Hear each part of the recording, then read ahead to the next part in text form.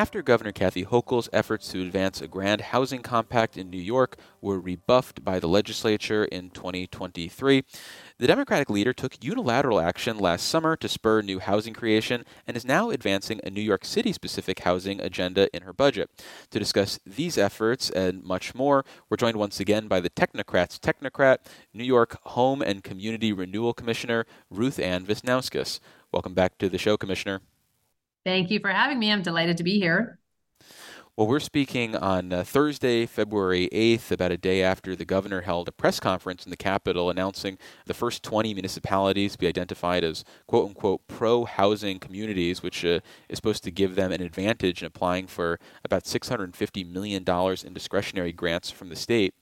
What sort of advantage will these 20 towns, cities, and villages get in vying for state aid? And when will they be realizing that benefit? Is that something that's happening now, or is it with future money down the road?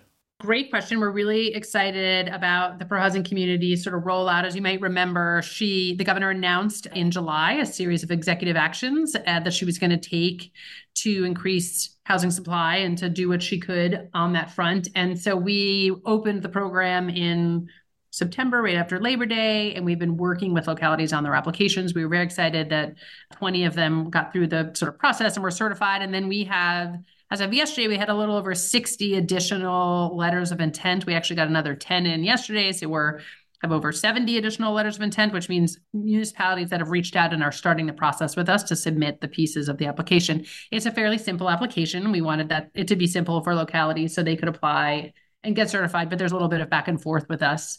And so that's happening for the other 70 localities. Now, once they get certified, they will get preference and sort of priority in the funding programs, as you mentioned. It's over $650 million, a series of programs run by ESD, one run by the Department of Transportation, a program called Main Street, which HCR, my agency, runs. And as a sort of a shift from last year where the structure was that you would get priority, this year the governor has come out and said, actually, you have to have it as a requirement in order to apply for those programs.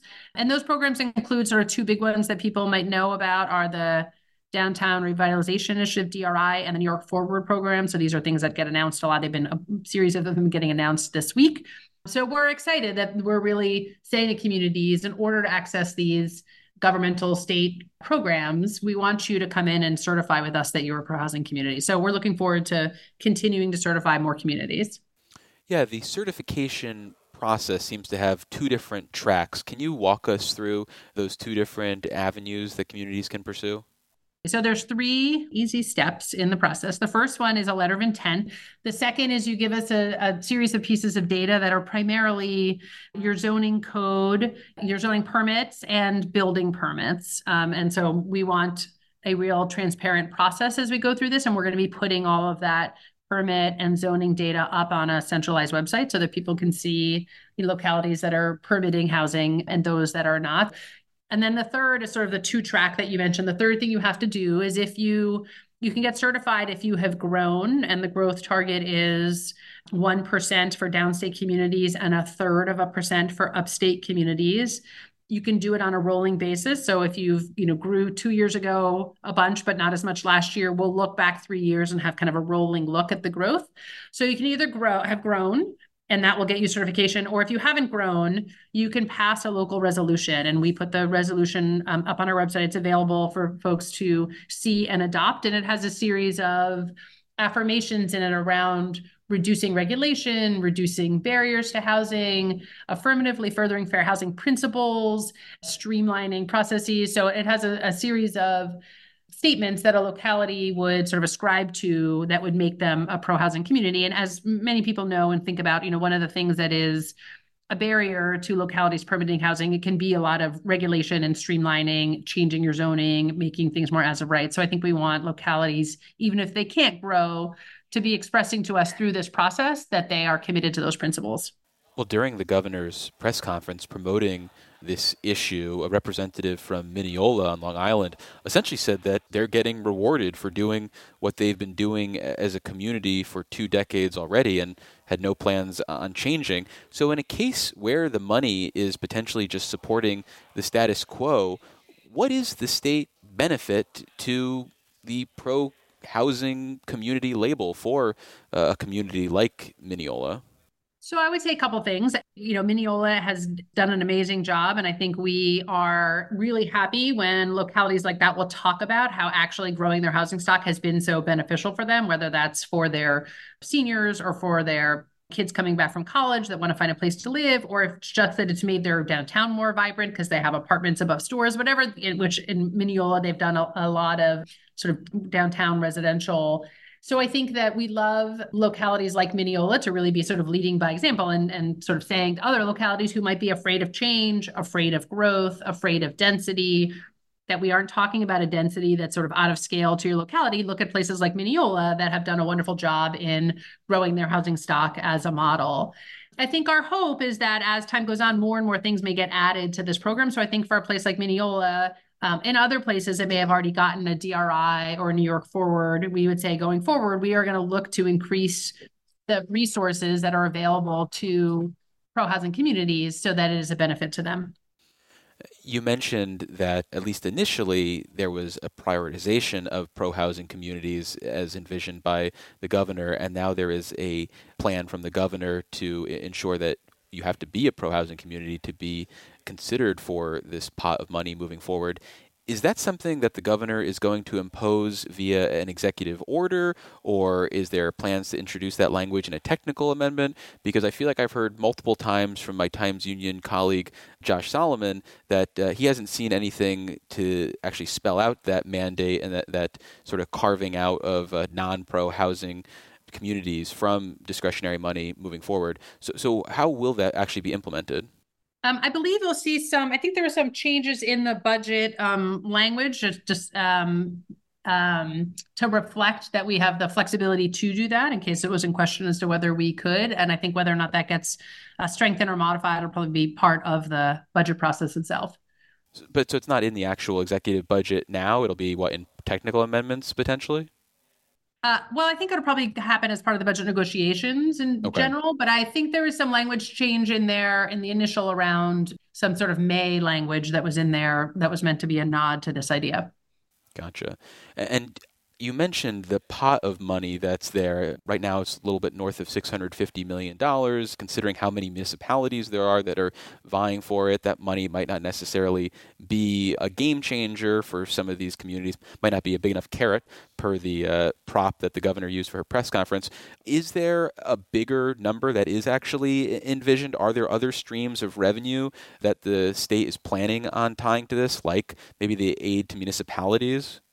We are trying to be thoughtful as we go through this. We aren't trying to sort of preclude communities as much as we are trying to reward communities that do the right thing. And so I think we'll see how the budget plays out, whether or not there's a conversation about additional funding programs getting added to that. Since we did it last year, it's within the governor's authority to add additional discretionary programs to the pro-housing communities. As I said, we opened up the application in September, and here we are in February. And I think we want a little bit of time to pass to see how the program works and how we're going, probably before we make other big changes. Given the review process that you laid out for actually certifying a community and given the scope of communities that are out there, how fast can your agency even process these claims? I mean, if everybody submitted tomorrow, I have to imagine that would create quite a backlog in actually certifications. We've committed to reviewing the applications and getting to certification within 90 days. And for this first batch, it went a little longer only because we were holding for sort of the announcement, but we feel fully comfortable that we can certify folks within the 90-day timeframe. We're superhuman over here at HCRD. You've been eating all those carrots. So the idea that supply increasing it will result in lower prices is this sort of supply and demand equation that we've all learned at some point in our schooling. But take a community like Saratoga Springs, where I live, where the increase in supply has just meant you have a more expensive supply, and it hasn't really trickled down the line to more affordable housing in the city. So how do we ensure that these pro-housing policies, that the efforts to spur on more home growth is actually bringing down prices or ensuring that some prices in the future are more affordable? So I would say a couple things. Certainly in Saratoga, the increase in supply is matched by an increase in demand. Right, it's certainly a place that is growing a lot, and I think certainly when I am up there, many businesses are struggling to have housing close enough for their workers to afford, and that's not a story that's particular to Saratoga alone. Right, there's many localities around the state where people can't find people to work in businesses because there's no housing available within a reasonable commuting distance. What I would say is that middle of late last year, the Pew Foundation came out with this great piece of data and a report looking at a locality in Westchester and at the impact of the increase in their housing supply and the reduction in rental rates. So showing that as supply increased, rents did go either held steady, went down, and I think in all cases, the rate of increase went down. And then there have been subsequent studies that have come out that have looked at places like St. Paul, Minneapolis, and some other cities around the country where they also have done more significant zoning reforms that have led to increases in supply. And they see the same, going back to your school learning, they see the same impact, which is that as supply goes up, the price goes down, the rate of the increase of rent goes down on multiple fronts, and depending on sort of the study you're looking at. So, we can debate it with people, but I think we feel comfortable that the data has proven out in not only in other states, but right here in New York and Westchester, that impact does and is sort of the key to reducing housing pressures for people and reducing prices. Well, looking elsewhere in the budget with a hard left turn, is there any new money that the governor is proposing to spend on upgrades to homes so older New Yorkers or people with disabilities can pay for work that would allow them to remain independent, whether that's putting in a ramp that they might not have otherwise been able to afford or other sort of accommodations in their home, the types of things that will keep them, say, out of much more expensive nursing homes? It's a great question. And we at HCR run a series of programs that do just that, we often are working with either localities or we're working with nonprofits locally who are running programs that provide grants to homeowners, seniors, veterans, Medicaid recipients. We have a couple different programs to make sure that they can make accessibility modifications to their home so they can age in place. It's a great program. It has actually been around in New York State for many years and has been sort of successfully, running and sort of implemented. So I don't think there's any new funding in those programs this year other than the sort of recurring budget money that we get every year to run those. But it's certainly an important part for us in the housing spectrum of it's not just building new housing for us. It's also making sure that people can stay stably housed, even as their, circumstances change as they may age in place.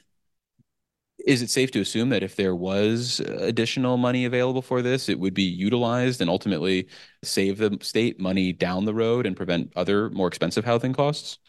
I think that we would always argue that when people can stay stably housed, whatever that is, right, whether for whatever reason, whether that's a senior who needs a ramp or whether that's a sort of slightly a family that's unstable because of a medical interruption or a work interruption, it always costs less to keep people housed than it does to have them cycle into the homeless system, the shelter system, into the sort of the DSS system, depending on where you are. So yes, I don't think I don't think we would ever argue that it isn't less expensive to keep people stably housed than and to make those types of investments. And we do those, as you are familiar, we ran a program during the pandemic that looked at really unstable sort of homeowners in sort of high poverty areas that had real home repair needs, that in some cases had tax arrears. And we did this in Buffalo. And then we last year expanded that program to be statewide on the same theory, right, of where people have vulnerable housing situations, bad conditions, on taxes, whatever that may be, it's a smarter investment for us to keep those low-income New Yorkers in their homes, stably housed, than the alternative. Well, unfortunately, we are out of time. We've been speaking with New York Homes and Community Renewal Commissioner RuthAnne Visnauskas. Commissioner, thank you so much for making the time. I really appreciate it. Thanks for having me. Is your business, agency, or service interested in delivering your message to more than 24 radio stations statewide carrying Capital Press Room? If so, visit capitalpressroom.org to contact our underwriting team.